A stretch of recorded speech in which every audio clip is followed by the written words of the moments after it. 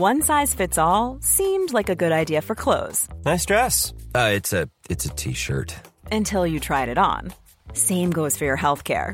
That's why United Healthcare offers a variety of flexible, budget-friendly coverage for medical, vision, dental, and more. So whether you're between jobs, coming off a parent's plan, or even missed open enrollment, you can find the plan that fits you best. Find out more about United Healthcare coverage at uh1.com. That's uh1.com. Hey, it's Ryan Reynolds, and I'm here with Keith, co-star of my upcoming film, If, only in theaters May 17th. Do you want to tell people the big news? All right, I'll do it. Sign up now and you'll get unlimited for $15 a month and 6 months of Paramount Plus Essential Plan on us. MintMobile.com/switch. Upfront payment of $45 equivalent to $15 per month. Unlimited over 40 gigabytes per month. Face lower speeds. Videos at 480p. Active Mint customers by 531.24 get 6 months of Paramount Plus Essential Plan. Auto renews after 6 months. Offer ends May 31st, 2024. Separate Paramount Plus registration required. Terms and conditions apply if rated PG. It's that time of the year. Your vacation is coming up. You can already hear the beach waves, feel the warm breeze, relax, and think about work. You really, really want it all to work out while you're away. Monday.com gives you and the team that peace of mind. When all work is on one platform and everyone's in sync, things just flow. Wherever you are, tap the banner to go to Monday.com.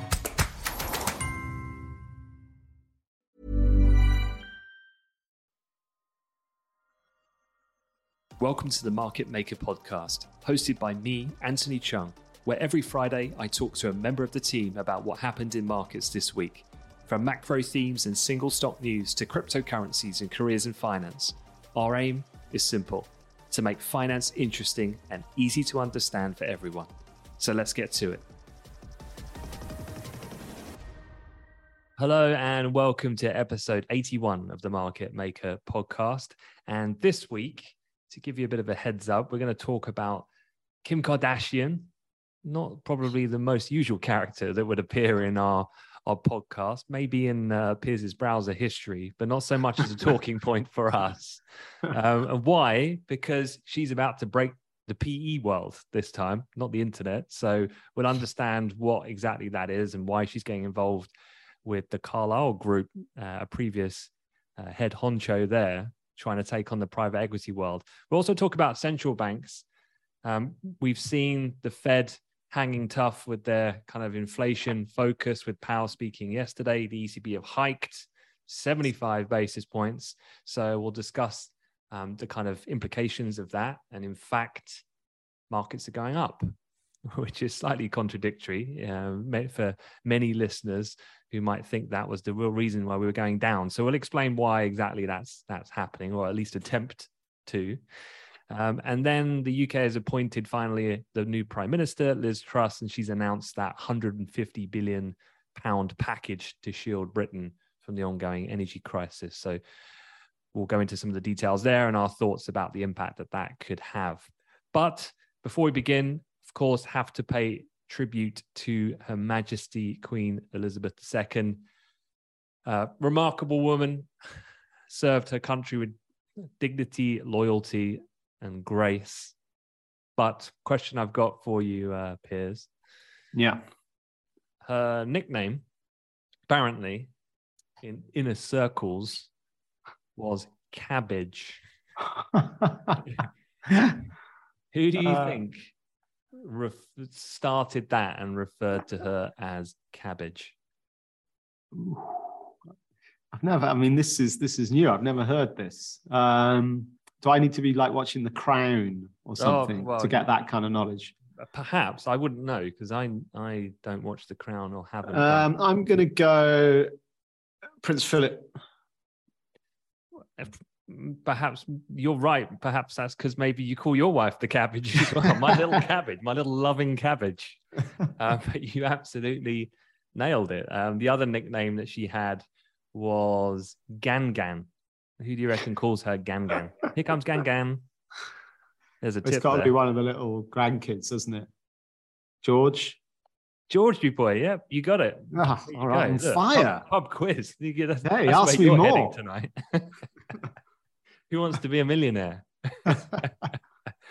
But yeah, obviously a nation in mourning, but a tremendous figure in most of our lives. And in fact, there was one thing you mentioned to me, Piers, about the percentage of people who were alive over that time. Well, the reason why it's quite shocking / surreal, I mean, it's not surprising, but it's 80% of the UK's population was born after she became queen.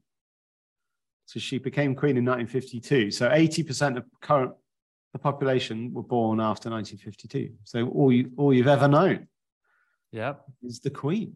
So and strange times. Until we have another queen, could be for a very long time, well beyond our lifetimes, perhaps. Yes, so, that's right. Incredible. Well, most likely, for sure. But look, from one queen to another, let's talk about Kim Kardashian and the reality TV star. But I don't like calling her that. I like calling her a businesswoman, because this woman is pretty tremendous, I think. Yeah. All things put aside. So she's launched, a bit of background here. This week, she launched her own private equity firm, co-founded with the former partner, a guy called Jay Sammons at the investment firm, the Carlyle Group. It's called Sky Partners. It's going to focus on consumer and, as you would imagine, media businesses. And then her partner in crime here, a little bit of background on him. He was the former global head of the consumer media and retail at the Carlyle Group, which, if you don't know who Carlyle Group are, they're an American multinational investment firm. And fourth biggest. Okay. Private equity.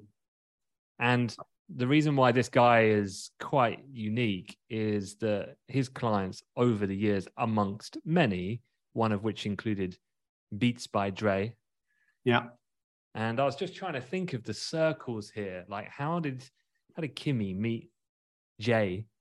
And I was thinking, okay, so Beats, and there's that Jimmy Iovine, I think his name is. And he's the guy that basically took Dre when he was coming up. Okay. And managed him coming out of the NWA days. And they started Beats together, and that's what's turned Dre into a billionaire.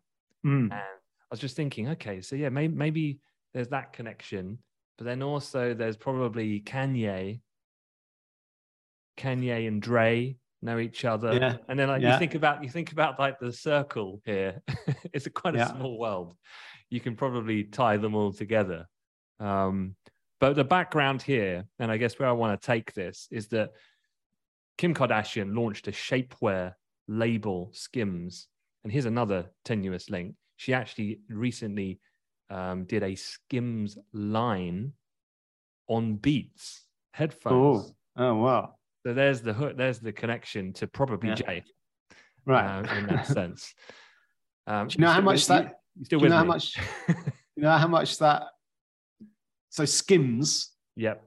I was reading. I mean, this is quite extraordinary. It only launched in 2019. Do you know how much it's valued at as of January 2022? So this valuation has most likely gone south, like most valuations. But anyway, it's the only stat I've got. So by January 2022, it was valued at 3.2 billion, having launched in 2019. That's incredible. Pretty decent. She's also launched the skincare brand as well, which is also out there. So she's not. I think it was someone else I was reading about the other day, which was J-Lo. Oh yeah, and she's a billionaire as well. Yeah, they're just all at it. Gwyneth Paltrow, savvy individual, she's worth a few bill because of Gloop. Then you've got Leo, Ashton Kutcher. They're all in the PE world, these people. So I thought what would be a good place to start was, as we've just described there, Kim Kardashian's had a phenomenal, she's been a phenomenal success, whether you like her or you don't. From a business perspective, she's been an incredible success story. So why does she need to go down this private equity route?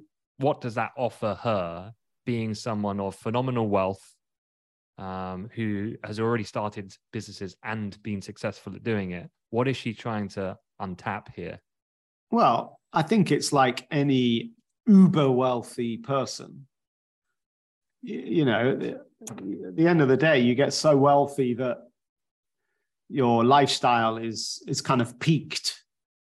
That you can't get better. You can't spend more money to make it better because you've hit the ceiling, right? And so tell me how that feels, Piers. Yeah, it's pretty dull when you get there. You'll find out. And what happens is they've got so much surplus wealth, right? That then it's about, right, put this money to work. You know, you're getting advisors, like your money's got to be managed by someone, right? And when you're getting uber wealthy, it's going to be managed by one of the big funds. And then, you know, so you kind of enter that world of investment. And I think over time, like when you're like a lot of these celebrities, you know, they get super wealthy when they're incredibly young. And I think they're so naive and they really know nothing about the world of money and investment. And they often get taken advantage of, I would say, by these big wealth management firms. And it's not really on their radar. And I think as they get older, it's a classic case here with Kim Kardashian, as they get more savvy, they get more business savvy, they start to understand this world because they've been in it for 10 years now. And then they start to, I think, make connections like this guy from the Carlyle Group through their friends of friends. And, you know, we're at a party and we're having a glass of Dom Perignon, and, you know, one thing leads to another. I'm in the jacuzzi, you know. And so it's just about very wealthy people becoming more savvy about the investment world and wanting to put their money to work in different ways. So that's it. That's what's happening here. I think it's interesting that she's gone PE route. Because maybe we should just step back and just talk about, well, hang on, private equity. Because I was going to say a lot of these celebrities would maybe more go VC type of route, venture capital. But she's gone PE. I would assume it's just because of the fact that through her connections, she met this dude from Carlyle Group who, for whatever reason, left the Carlyle Group. And I guess he's trying to, you know, find ideas. What am I going to do next? And met Kim and, you know. So I would say probably it's that connection as to why she's gone down the PE route. I perhaps wouldn't say it was a conscious thing necessarily. But anyway, private equity, I mean, just from the super basics, for those that aren't quite fully aware, it's a word people know the name private equity, but actually what is it and what makes it different to VC and other forms of kind of investment? So private equity, I mean, as the name suggests, is about investing in private companies. So this isn't investing, this isn't buying shares in Apple, right? That's what kind of hedge funds do. So buying shares in Apple, that's on the secondary market. That's on the stock exchange. Private equity is all about buying private companies, or in certain cases, it's taking companies that are public and buying them, taking them back private. So they buy all the publicly issued shares and take them private. And so it's about taking normally a majority stake ownership in the business and then having a direct influence on how that business is run. And often so very hands-on, often they'll drop in a CEO to kind of take over. So if they're buying a majority stake, then they're definitely going to be having big influence on the board, which of course then has an influence on company strategy and so on. So it's about private company investment, and it's about long-term.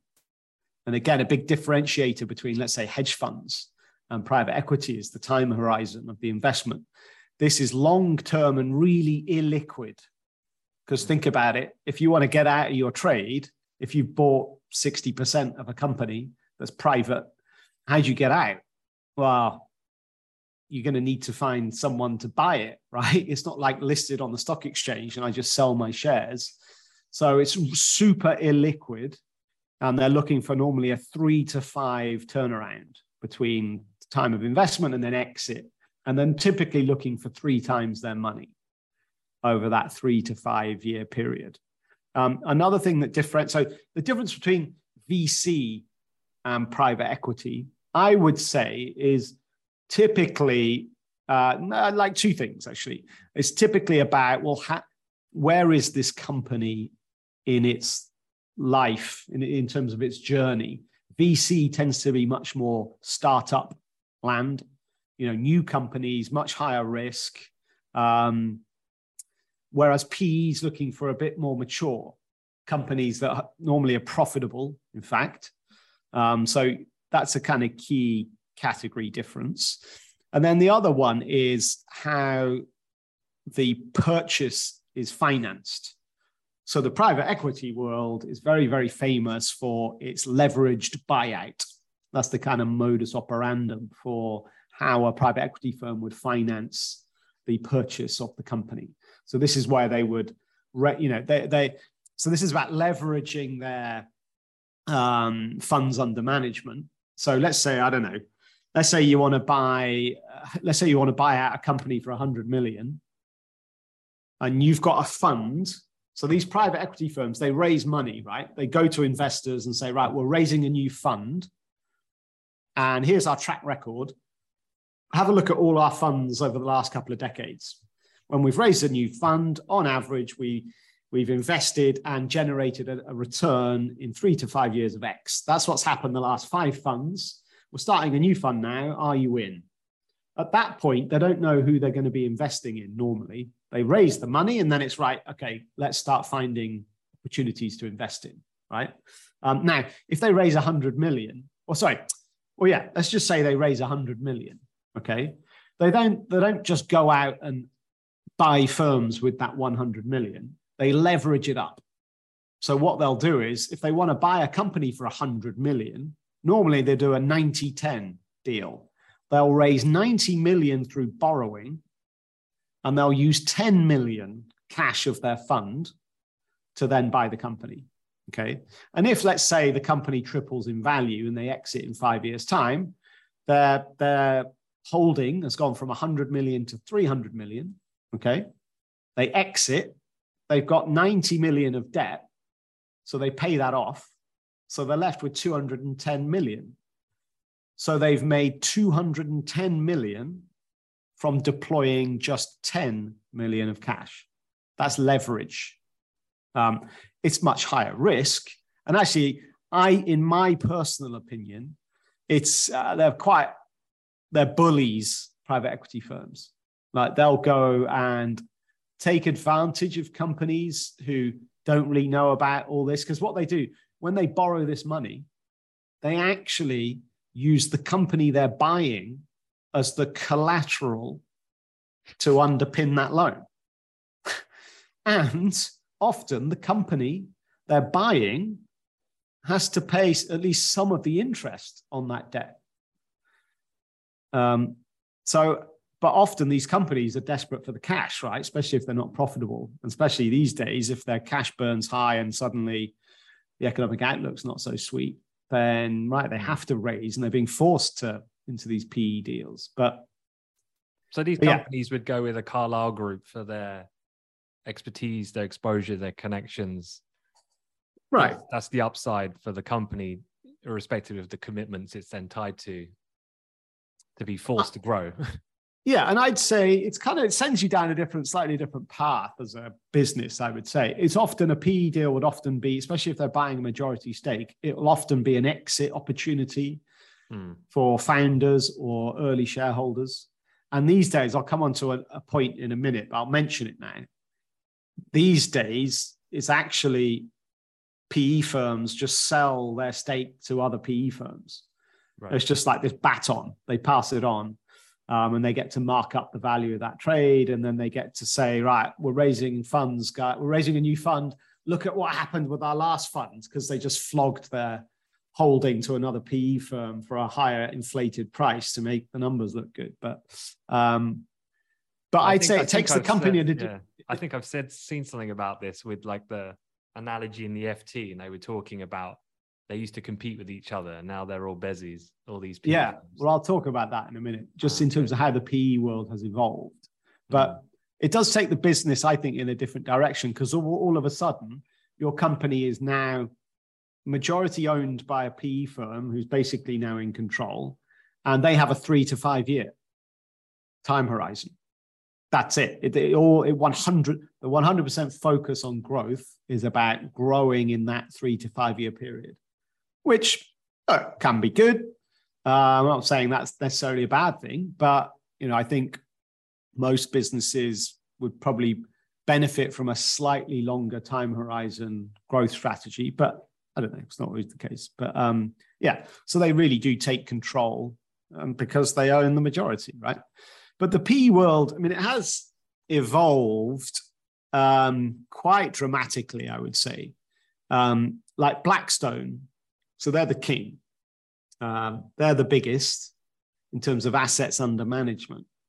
But it's kind of got a bit messy because Blackstone have got $881 billion under management, okay? And they're a private equity firm, except they're really not anymore. They're part private equity. In fact, of their 881 billion, only 126 billion is private equity. And that's similar for all of these big boys. So Blackstone are the biggest, then KKR are number 2, CVC Partners number 3, Carlyle Group number 4 or 3 or 4 in there. Anyway, they're the kind of big 4, if you like. But a lot of these private equity firms have really morphed into credit investment businesses. Because what happens is these deals have got so leveraged. So an example would be a deal that got done earlier this year, okay? And this is where these big deals, you actually get 2 private equity firms coming in and teaming up to do the deal. If you go back 20 years, private equity was super cutthroat. It was like fiercely competitive. Your arch enemies, any other private equity firm out there, is dog eat dog. We've got to beat them. We've got to beat them to the deal. Now they're all pallying, cozying up and partnering up. So we had a deal for Zendesk earlier this year. So Hellman and Friedman was one of the PE firms, and the other one was Permira. And they bought Zendesk. They took Zendesk private and they bought it for $10.2 billion. Obviously a leveraged buyout. I think they raised $4 billion in debt as part of the financing for that deal, right? $4 billion. This is for Zendesk, which was a company whose profits last year totaled 80 million. So they bought it for 10.2, raising 4 billion in debt, with Zendesk, the business, being the collateral, but it's a business that only makes 80 million. Now, the problem with that deal is it's so leveraged, it's so risky. You can't go to a big investment bank and raise that debt. Not only will they not, they can't lend to you for regulatory reasons because the risk level is too great. So where the hell do you get the money from then? And this is the thing, they get the money from other PE firms. So who was the lead lender in that deal? Blackstone.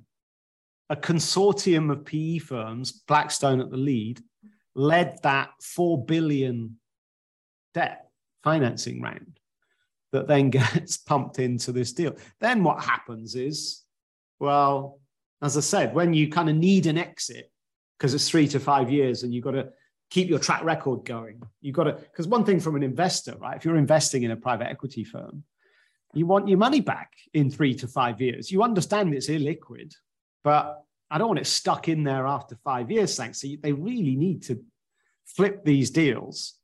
And so sometimes it's hard. So what do they do? I'll just flip it to our mates. We'll just sell it to another PE firm.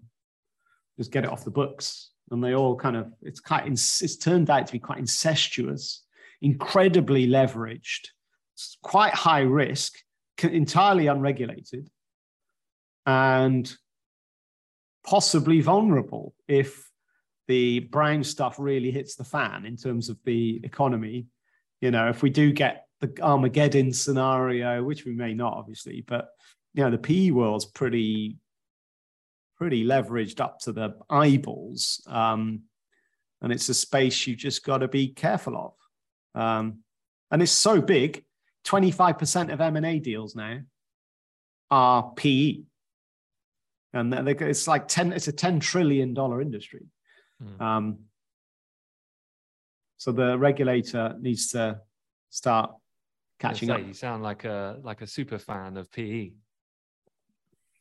It's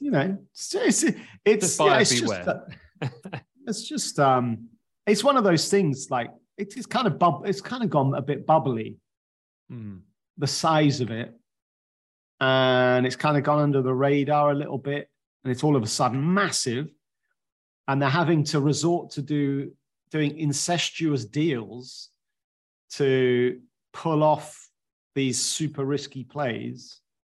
It's like a bit of a house of cards in some ways. But there you are. Yeah, it seems like then that if you were thinking about the way of which these different industries within finance kind of put themselves forward, yeah, it always seems a bit cloak and dagger of what's actually going on in the PE world. Yeah. Come down to my crypt and meet my investors, and we will discuss, which was a real life story I could tell another day. But yeah, it's always a bit funky, bit different. Well, I don't want to be too crude. I mean, look, from a careers point of view, look, a lot of people listening to this will perhaps be quite really interested and intrigued by the PE world and wanting to go down that pathway from a careers point of view. And look, these Blackstones, they're so massive now, massive organizations. And yeah, it's a great career path, from a grad level. You'll learn a huge amount, about cutting edge M&A. And they're so massive in terms of the institution's size now that, they're rivaling some of the big banks, right? So your kind of career paths and career ladders and career opportunities can look pretty interesting. But I would say it's pretty tricky getting into a PE firm as a grad. Their normal kind of mode of operating is that they hire people who've got a couple of years of IBD experience at a big bulge bracket bank. That's what they'll tend to do. They'll basically, Goldman's, you can pay for the graduate training, Yeah. Once you've been there a couple of years, we'll pluck you. And I know of someone who signed for Goldman Sachs as a grad. Before they signed the Goldman Sachs contract, they signed another contract with a PE firm that said, absolutely go to Goldman's, and in 2 years' time, you come to us. So that he pre-signed a PE position for 2 years, with all transparent. They knew that he's going to Goldman's. For obviously, Goldman's didn't know. Yeah. So was there a little brown paper bag involved in order for that for the person to actually then go to Goldman's under the guy? Damn right, they're getting paid. Yeah, there's a signing on. There's money changing hands for sure. Signing on fee. Yeah. Yeah. Wow. Well, I was just on the Carlyle website actually. Oh yeah. And for anyone who's been in, it's kind of stoked their interest in what we've just been discussing. It's quite interesting taking a little nosy around their website. Obviously, they pitch themselves now as like an environmental, green, and all the investments to make for a better planet. But beyond that angle, it's got some quite interesting, the anatomy of a PE deal, and they've kind of got the steps of investment deal sourcing, the due diligence, the investment period leading to the exit, as you kind of described. So yeah, worth checking that out and having a look around for sure. But look, let's move on. Let's talk about a little bit back to our bread and butter of macro global markets. And really it's just to discuss the fact that, well, a couple of things. Jay Powell has done very little to dispel expectations that the Fed are going to pull the trigger on the third successive 75 basis point rate hike. He said the US central bank needed to act forthrightly to ensure elevated inflation did not become entrenched. And entrenched is what exactly the Bank of Canada said. Bank of Canada also hiked rates by 75 basis points, signaling more rate hikes to come. They're in fact, Canada's central bank, the highest policy rate amongst all major advanced economies now. They're already at 3.25%. Remember, they hiked 75. They hiked 100 the prior meeting. They were like the advocate of front loading quite quickly out the gate. And then the ECB, of course, have come out this week. An unprecedented 75 basis point, unprecedented for them, not for the marketplace, as I'm sure you'll discuss in a second. And Lagarde said determined action had to be taken. Inflation remains far too high. So at this point, the expectation is now moving for the ECB to potentially maintain this kind of pace. For the US, Fed funds rate are now pricing 86% probability that they'll go 75. So that's pretty much the highest it's been following the Powell speech. And we've only got, I think it's 12 days until the meeting. So it's not far out now. And the blackout period will kick in. Blackout period being this kind of period of time a week before the event when they cannot speak. And so really, if their forward guidance strategy is working, then if they disagreed with that market pricing, they really need to say something pretty quickly. Otherwise, a 75 is in the bag. So yeah, just your thoughts on, is 75 the new 25, and the idea of, particularly with the ECB, because you've kind of got the extremities here of the Bank of Canada super quick and aggressive to the ECB super slow, playing catch up. Who out of these three or more are going to be the winners and losers of the different strategies that they've done to counteract the inflation situation? Yeah, that's a good question. I mean, obviously, time will tell. If I was to predict, I was a betting man, then my money would not be on the ECB. I can tell you that. I would say the way markets have taken this week, because as you were saying, like Jay Powell being hawkish, probability of a 75 hike in a couple of weeks, that probability now at its highest. ECB going 75 when actually, it was probably the consensus in the end, but there was a healthy minority that were expecting only 50. So look, it's been a hawkish week, and yet stock markets are up. The dollar's weakened. And I think, all right, it's a bit of profit taking and so on, but I think it's actually, in many ways, the way you were talking it through there, so in many ways, it's the Bank of Canada that are how do I describe the lead indicator? Because the Bank of Canada hiked 100 basis points, then they hiked 75. So what's the direction of travel there? Well, it's a reduced size in hike. Even though 75 6 months ago was like crazy town, it's now normal.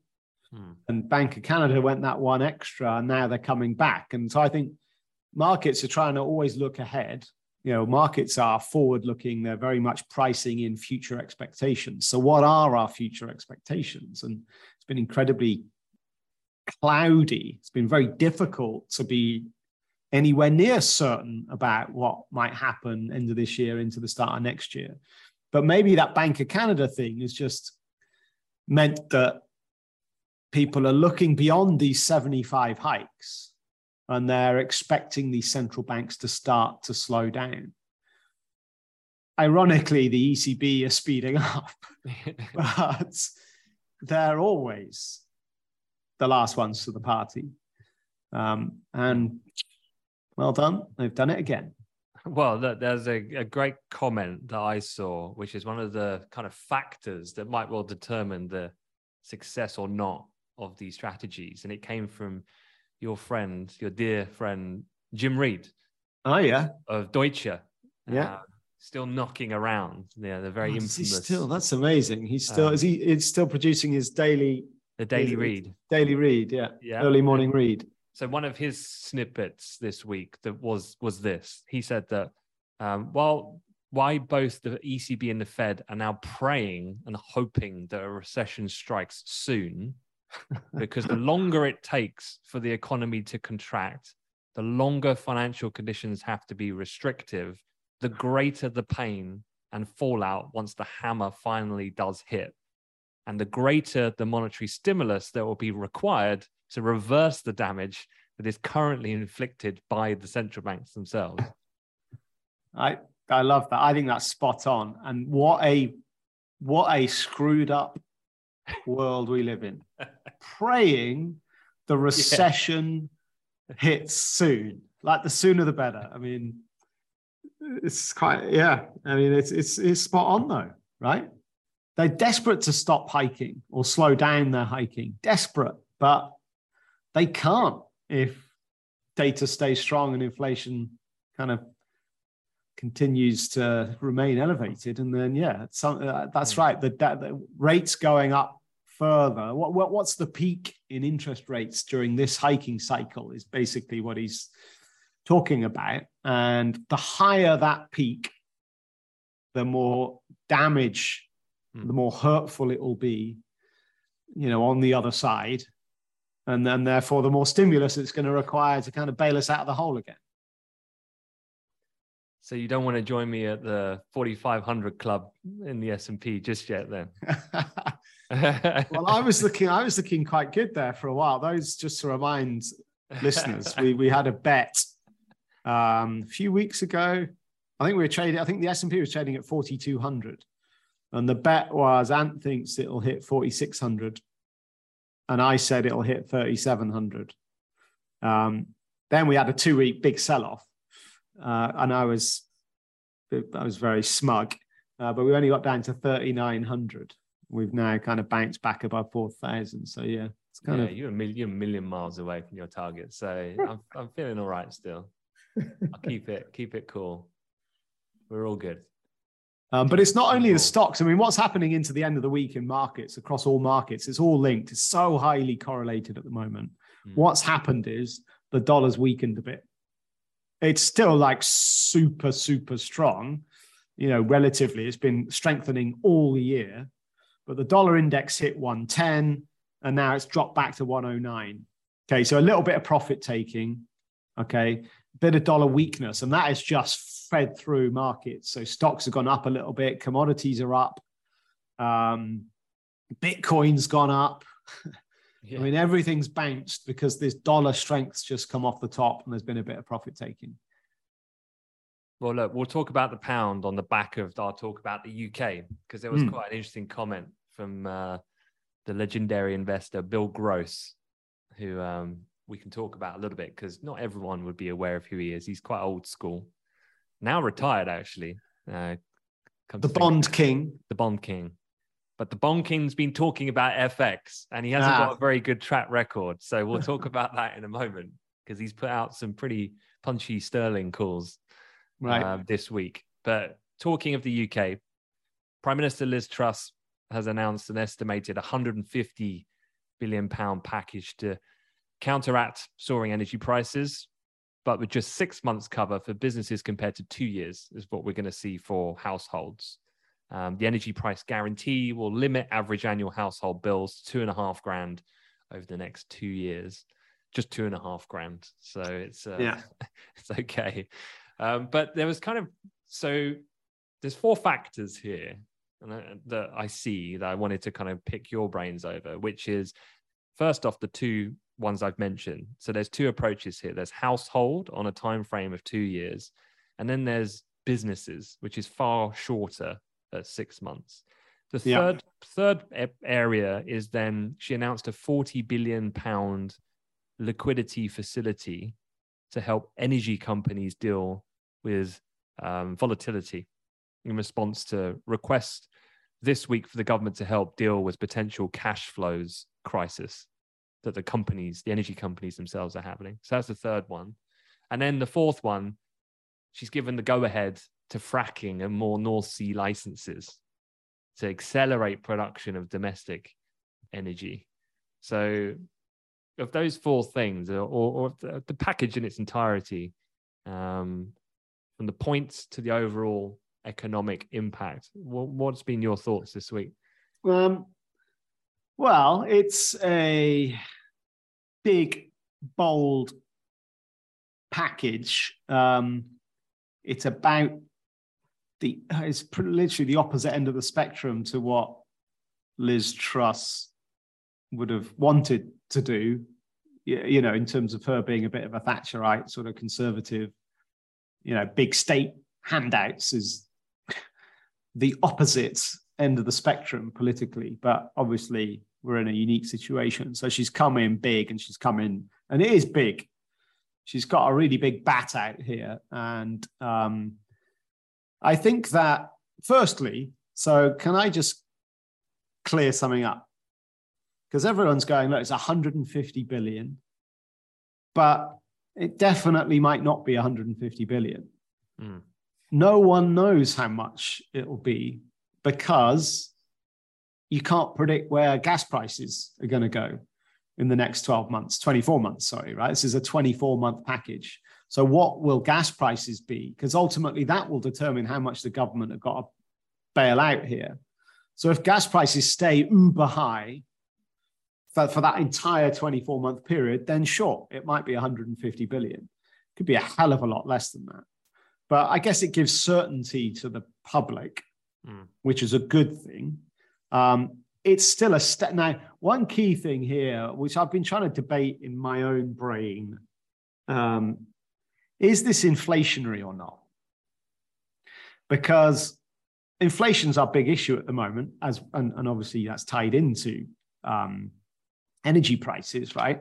But like Liz Truss and the government are saying, this will curb inflation and boost growth, is their line, which is kind of a bit of an oxymoron. Because if you're boosting growth, then that's increasing demand, which leads to inflation. So they're a bit confusing with their message here. But on the growth side, first of all, well, how will it boost growth? Well, that's obviously straightforward, in so much as people will only spend a maximum of $2,500 a year on their energy bill. We've been predicting, if there was no government support here, that might go up to 5,000 or even 6,000, right? That's your killer. That is your economy destroyer right there, which is why they've had to step in.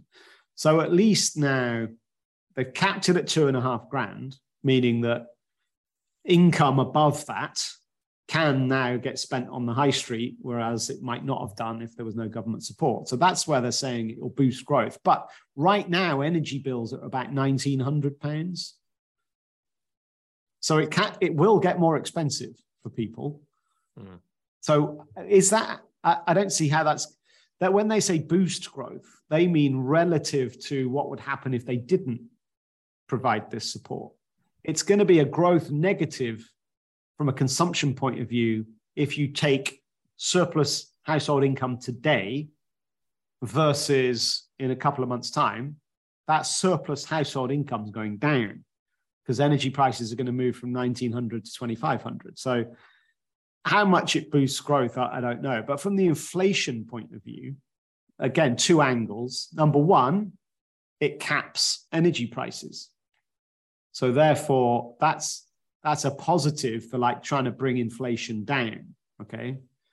But if people go, well, hey, I've now got, the £1,000 that I was going to have to spend on greater energy bills, well, hey, I can now go down to H&M and fill my boots.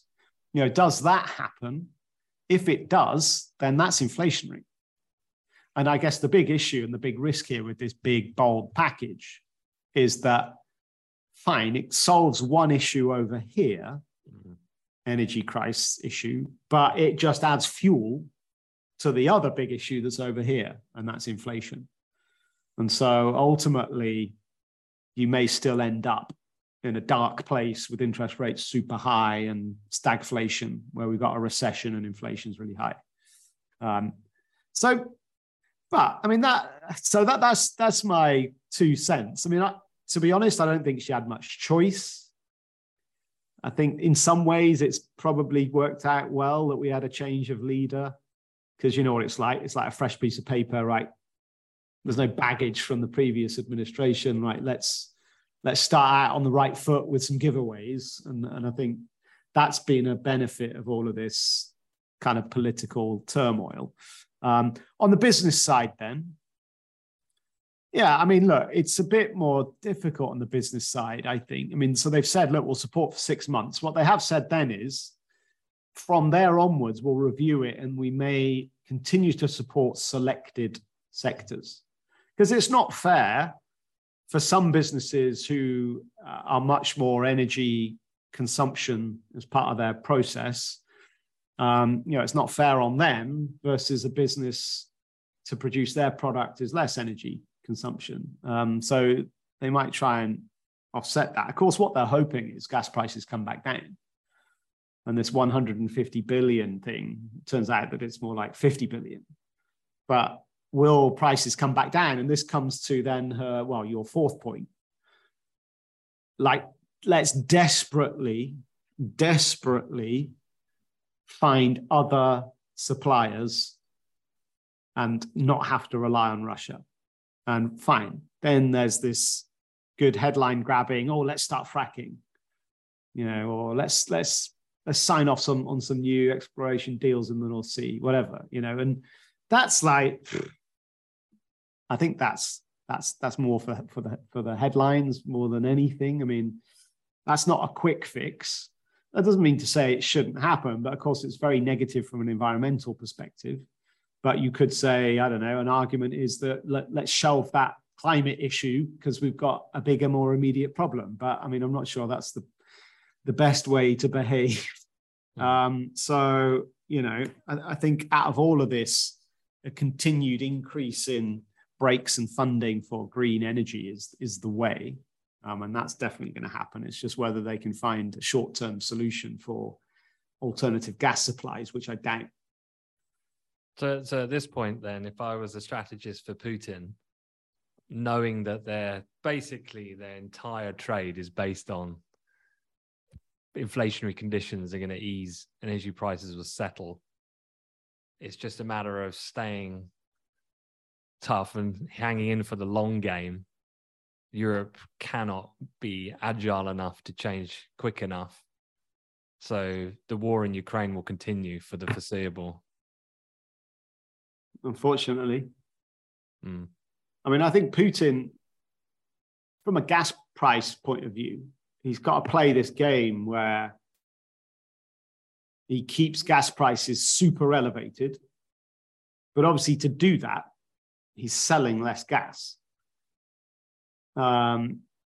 It's not like on oil, it's a bit different. I know he's selling less oil to Europe, but India and China are buying it all.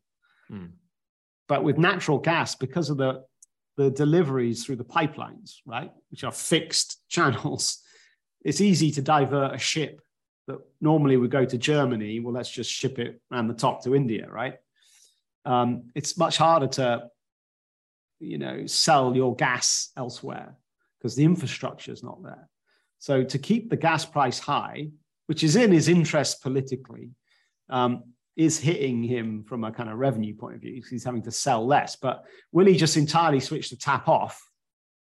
Wow, I doubt it, because he needs some money coming in, right? So it's like a trickle. Let's keep it at like Nord Stream 1 at 20%. Keep those prices super high, really put the pressure on.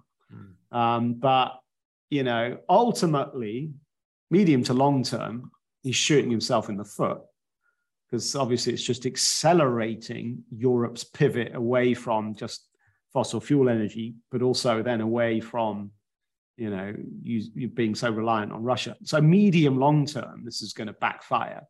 Maybe he could do a backdoor deal with Mr. China, whereby China commit to an upfront increased order size to offset his loss of gas income, on the premise that then, by securing the geographic defensiveness of that eastern part of Ukraine and so forth, it allows China to exercise its long-term trade routes, utilizing those areas that have been safeguarded by the Russians.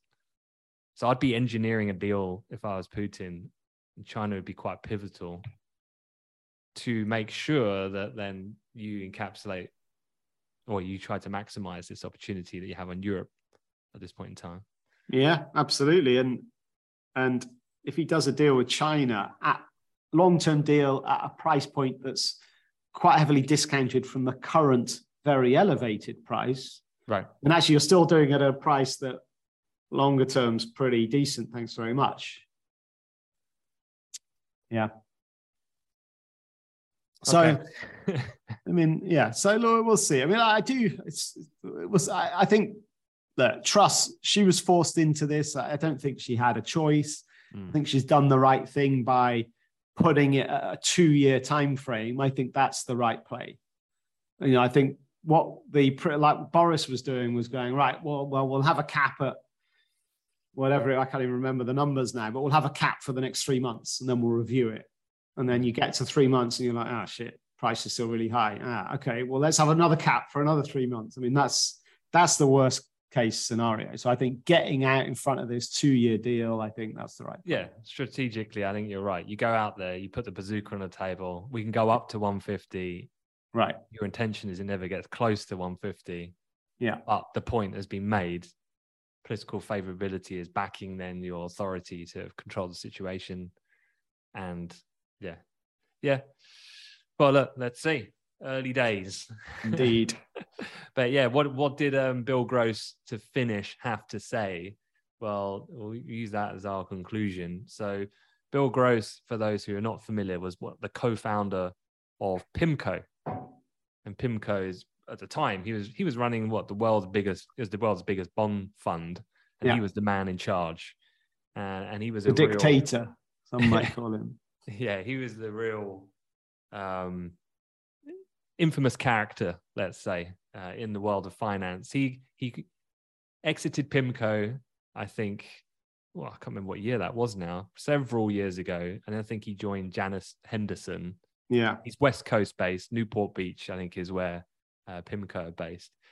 He's now packed it in as of 2019, but he's not shy, as our dear Bill, of putting out a few bold calls. Go on, what's he said? So there was one, I'm trying to find the actual headline he said. What's he say, like below parity or something? No, the opposite. He said he is a big buyer of sterling right now. Oh, wow. Basically. Okay.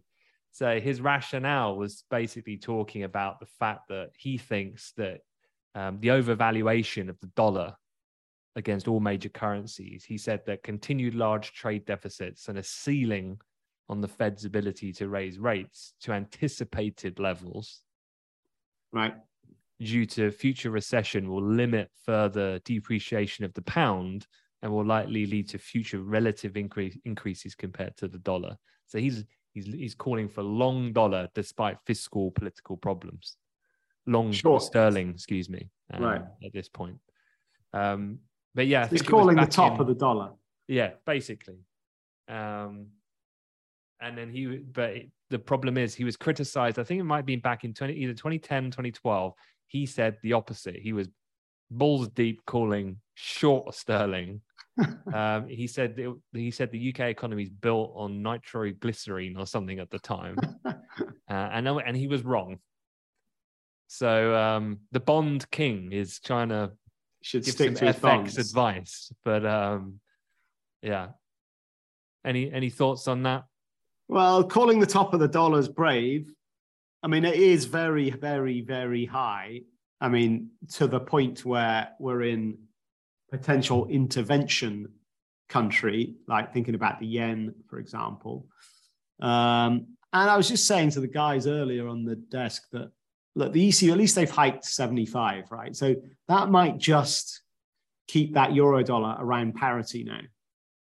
That thing was trending lower. It hit 99. It was going down. And I think they've been hawkish enough to just flatten that off now. So I think we've got parity for euro dollar probably for the next couple of months at least.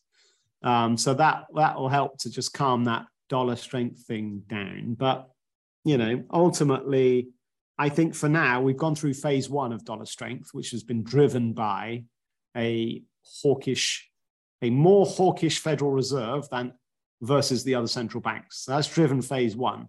There is a potential phase two to the dollar strength, which is about recession and how bad is the recession and how much stimulus might be needed to deal with it.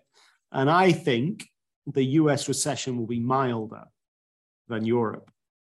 So personally, I think there's a potential for further dollar strength just from that recession differential, which is still ahead of us. Yeah, and we're only 2 months out or so from the midterms as well. And actually that looked like quite clear that Biden was going to get hosed. It doesn't actually look quite as clear now in terms of the House and the Senate. I was looking at some initial modeling that was coming out of the FT have put together this week, and the model is wide. Yeah. So there's a lot of uncertainty now over what is quite a radical change in the last month, I'd say. Yeah, I think the odds are the Republicans will win the House of Representatives, but the Senate might stay in Democrats' hands. But yeah, you're right. The polling has dramatically shifted. Like from the start of the summer to now the end of the summer, it's been Biden camp has been a great few months. Who would have thought? When you're down, the only way is up, baby. When you've hit rock bottom. All right. On that note, we'll wrap it up. So if you enjoyed the episode, please do leave us a rating and a review. It'd be hugely appreciated. It really helps kind of boost the visibility on the various different podcast platforms to get this out to as many people as possible. But yeah, check out the links in the show notes for our daily Amplify Me newsletter and our Finance Accelerator free simulation sessions. They're still happening every Wednesday. Would love to have you on board if you've not already done one. But with that, Piers, thanks very much and take care, everyone. Have a good weekend.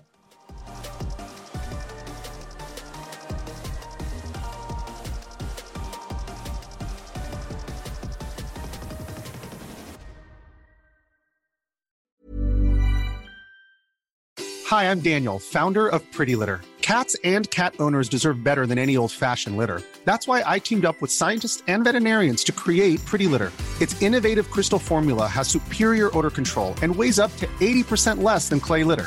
Pretty Litter even monitors health by changing colors to help detect early signs of potential illness. It's the world's smartest kitty litter. Go to prettylitter.com and use code ACAST for 20% off your first order and a free cat toy. Terms and conditions apply. See site for details. Even when we're on a budget, we still deserve nice things. Quince is a place to scoop up stunning high-end goods for 50 to 80% less than similar brands. They have buttery soft cashmere sweaters starting at $50, luxurious Italian leather bags, and so much more. Plus, Quince only works with factories that use safe, ethical, and responsible manufacturing. Get the high-end goods you'll love without the high price tag with Quince. Go to quince.com/style for free shipping and 365-day returns. How would you like to look 5 years younger? In a clinical study, people that had volume added with Juvederm Voluma XC in the cheeks perceived themselves as looking 5 years younger at 6 months after treatment. Look younger, feel like you. Add volume for lift and contour in the cheeks with Juvederm Voluma XC. Reverse signs of aging by adding volume to smooth laugh lines with Juvederm Volure XC. For important safety information and to find a licensed specialist, visit Juvederm.com. That's JUVEDERM.com. Not for people with severe allergic reactions, allergies to lidocaine, or the proteins used in Juvederm. Common side effects include injection site redness, swelling, pain, tenderness, firmness, lumps, bumps, bruising, discoloration, or itching. There's a risk of unintentional injection into a blood vessel, which can cause vision abnormalities, blindness, stroke, temporary scabs, or scarring. Talk to a licensed specialist to find out if it's right for you.